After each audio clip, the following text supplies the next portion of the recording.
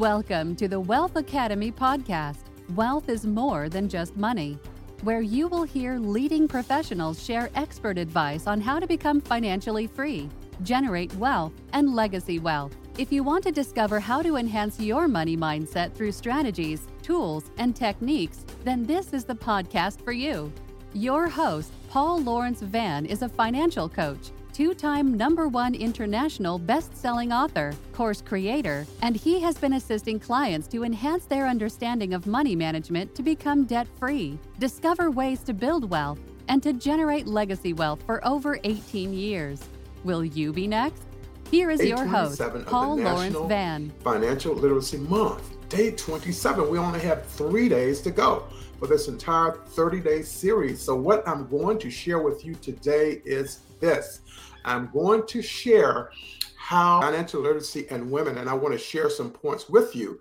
And I actually saw this on television earlier today, and I wanted to share this information with you because I know it's going to make a tremendous difference for the women out there. One of them is that when it comes to the family budget, we are going through, as particular women, a cost of living crisis. And there's a new study out that reveals that childcare costs and gender pay are the key issues that are taking place now that the pandemic is kind of abating, if you will, depending on what section of the country you live in. And so when we consider that 25% of all a person's budget goes towards childcare. Now that's staggering, but here it is from a gender pay gap perspective. Caucasian women, they must work 3 more months than men just to break even with them in terms of earning. For African American women, they must work 7 more months than males in order to be at equal pay. And then for Hispanic women, they must work 10 more months before their pay is equal to that of men. And this is something I covered earlier about a gender pay session that I conducted, just kind of outlining that. And of course, you know, with inflation being what it is today, it is even tougher than what these statistics are showing. And so again, gender pay gap, women, they earn 80 cents for every dollar that a man earns. So that's 20 cents less, even though they're doing the same job, no matter what that particular job happens to be. So we must do better, employers, as well as legislation at the local level for pay issues.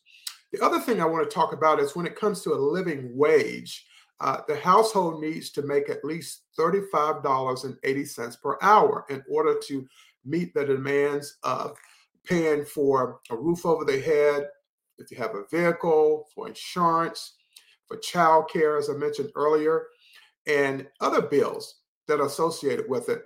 But the federal minimum wage is $7.25. So basically, we're looking at about a difference of $27, give or take, and a few cents. So that's a big difference in terms of what is being paid, the reality, and what should be paid. So it really bodes pretty bad for women, the pay gap and the cost of living crisis that's taken place.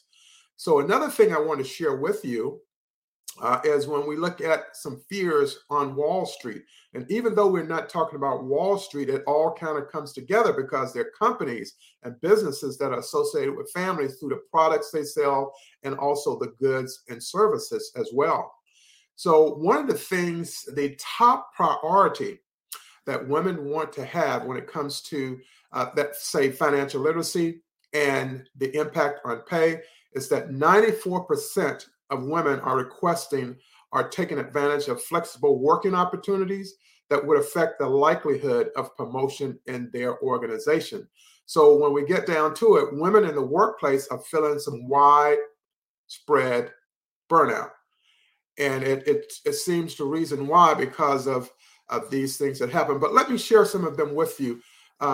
If the following statements are true for you as a woman, a working woman, or a stay-at-home mom who also works from home, remote employee, it states, my stress levels are higher than they were a year ago. 53% of women stated that the stress is higher than last year. And 46% state, I feel burnt out. And then the next statement is, I get adequate mental health support from my employer. That's coming in at 44%. And I feel comfortable talking about mental health in the workplace, 43%. I feel comfortable disclosing mental health challenges as a reason for my absence, 39%. And then last, I have taken time off from the work due to challenges with my mental health, and that's 33%. And it's no wonder. I mean, that's very challenging for someone. So what is called now is a burnout epidemic. And so if there's a perfect storm for it, in that we know there are a lot of burnt out employees, doctors and nurses, people in the healthcare area that are feeling this pressure. And one of the things that I looked at, and I had talked about it before on a previous episode, is the fact that the pay for women should definitely be a lot more. It should be more of an ethical issue. And it also should be a fairness issue in terms of the pay that women receive versus what men receive. And I think that something more has to be done with. And I think the economy would be even better if there was some assistance with that child care aspect. Women being able to earn enough money, or their husband being able to earn enough money to pay for daycare, because it can be very, very expensive. And it's something that it really needs to have a look at. And so when it comes down to financial literacy and women, what takes place is that programs should be set up for financial literacy.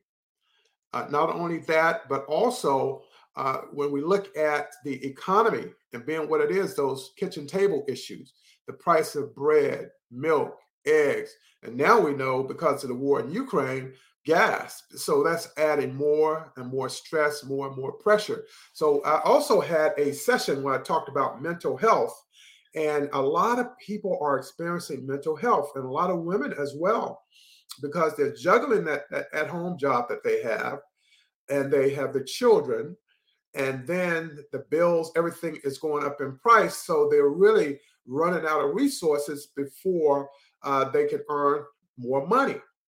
And so more must be done, and things that are happening, the people who have mental health issues, and it's not anything wrong with that, it's a reality.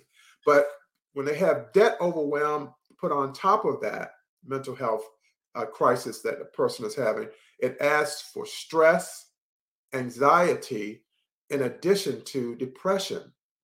And so when we see that survey I just talked about, that women feel burnt out, are they receiving some assistance for mental health from their employer? Are they contracted out to someone? It's very understandable that's occurring. And I think about my mother, who worked for a factory for 28 years. Her and my father, they had 10 children. And how they did it, I have no clue. You understand what I'm saying? Especially for my mom, I have no clue how they did it because I couldn't do it. I can tell you that. I have 2 children, and that's plenty. That's plenty. So when I look back in retrospect and I look at what's taking place for women, there are some steps that can be had. The first step that can be had is to obtain that mental health, get some appointments to go in to talk about it. That's the best way to do it. Do not over-medicate. Then you talk to your employer about a pay increase or a promotion. That's the best step. Or retrain if the opportunity is there to retrain in something, even if it's minor. Or if you just decide you're going to go with a side hustle. And that side hustle, you can get it up to the point where you make more than you do with your employer. And then you can break away and you can have that time freedom that's so needed. And not only that, but you have a spouse, to get your spouse and you all start talking about your money. And then you start looking at ways of having those money talks. And by having these money talks, that really makes a tremendous difference in terms of better understanding. Set up a budget, get a budget set up, and also a financial plan. And you work with that financial plan by quarter. So we know the first quarter of the year has passed away already at March. And so you want to take and finish the second quarter up and get that one in place. So you're looking at April, May, and June for that second quarter. So by the end of June, you should be all ready to go, and then on and on through the rest of the year. But there's nothing better than having a plan, and a plan works. Now, for women in financial literacy, 85% of women actually manage the household budget. But there looks to be not enough budget to manage by the time the pay period rolls back around. And with food and gas and goods being more expensive, it makes it even tougher. And so there's that financial stress that exists.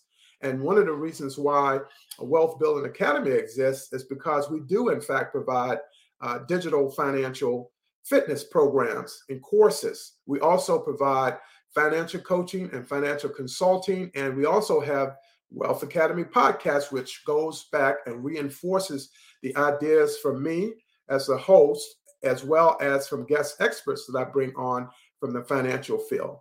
So there are plenty of opportunities to learn.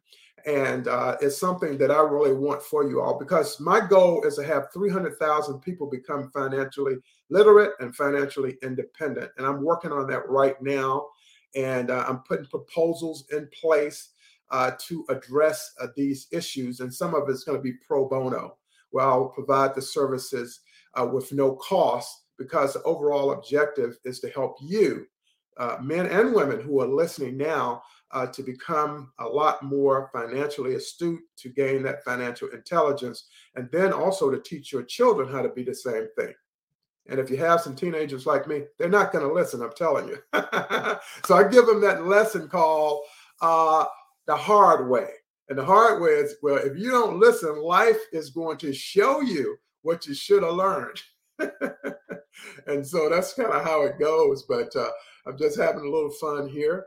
And just want to let you know again that this aspect for women and financial literacy, women do really great with a little, with just a little. They do so great with their money, with the finances. And I want you to definitely also be in that particular number. And what I'm doing is I'm offering my class. And here I have it on the website, www.Wealth Academy Podcast. You can listen to this again and others. And then you can go to the website, www.paulvanspeaks.com. And you can go there and you'll be able to see the course being offered. And it's offered at 50% off during the month of April. And it's a 7-week program with an extra week as a bonus, because I'm giving more and more content. I'm giving more and more expertise, more and more knowledge, and more financial wisdom. And really, that's what this journey is all about. Even for me, if you don't think I learn, I'm a lifelong learner. I love to learn. And then I also like to apply what I learn. And that's really what's most important. So for this particular episode, it's about to end. And I'm likely going to delve into more about financial literacy in women in a future episode, even before the day 30 is up. But I just wanted to let you know that this is one episode that's so important with the cost of living crisis taking place and the gender pay gap issue that's taking place. I'm your host, Paul Lawrence Vann. I host Wealth Academy Podcast. Tune in, listen, learn, recommend it to your family and friends. Have a great day, and I'll see you on day 20. Thanks for listening to Wealth Academy Podcast. Please subscribe and rate this episode on Apple Podcasts or wherever you get your podcasts. To get you or someone you know assessed for Paul's online financial freedom courses or money coaching, in addition to resources associated with this podcast, email Paul at info@paulvanspeaks.com.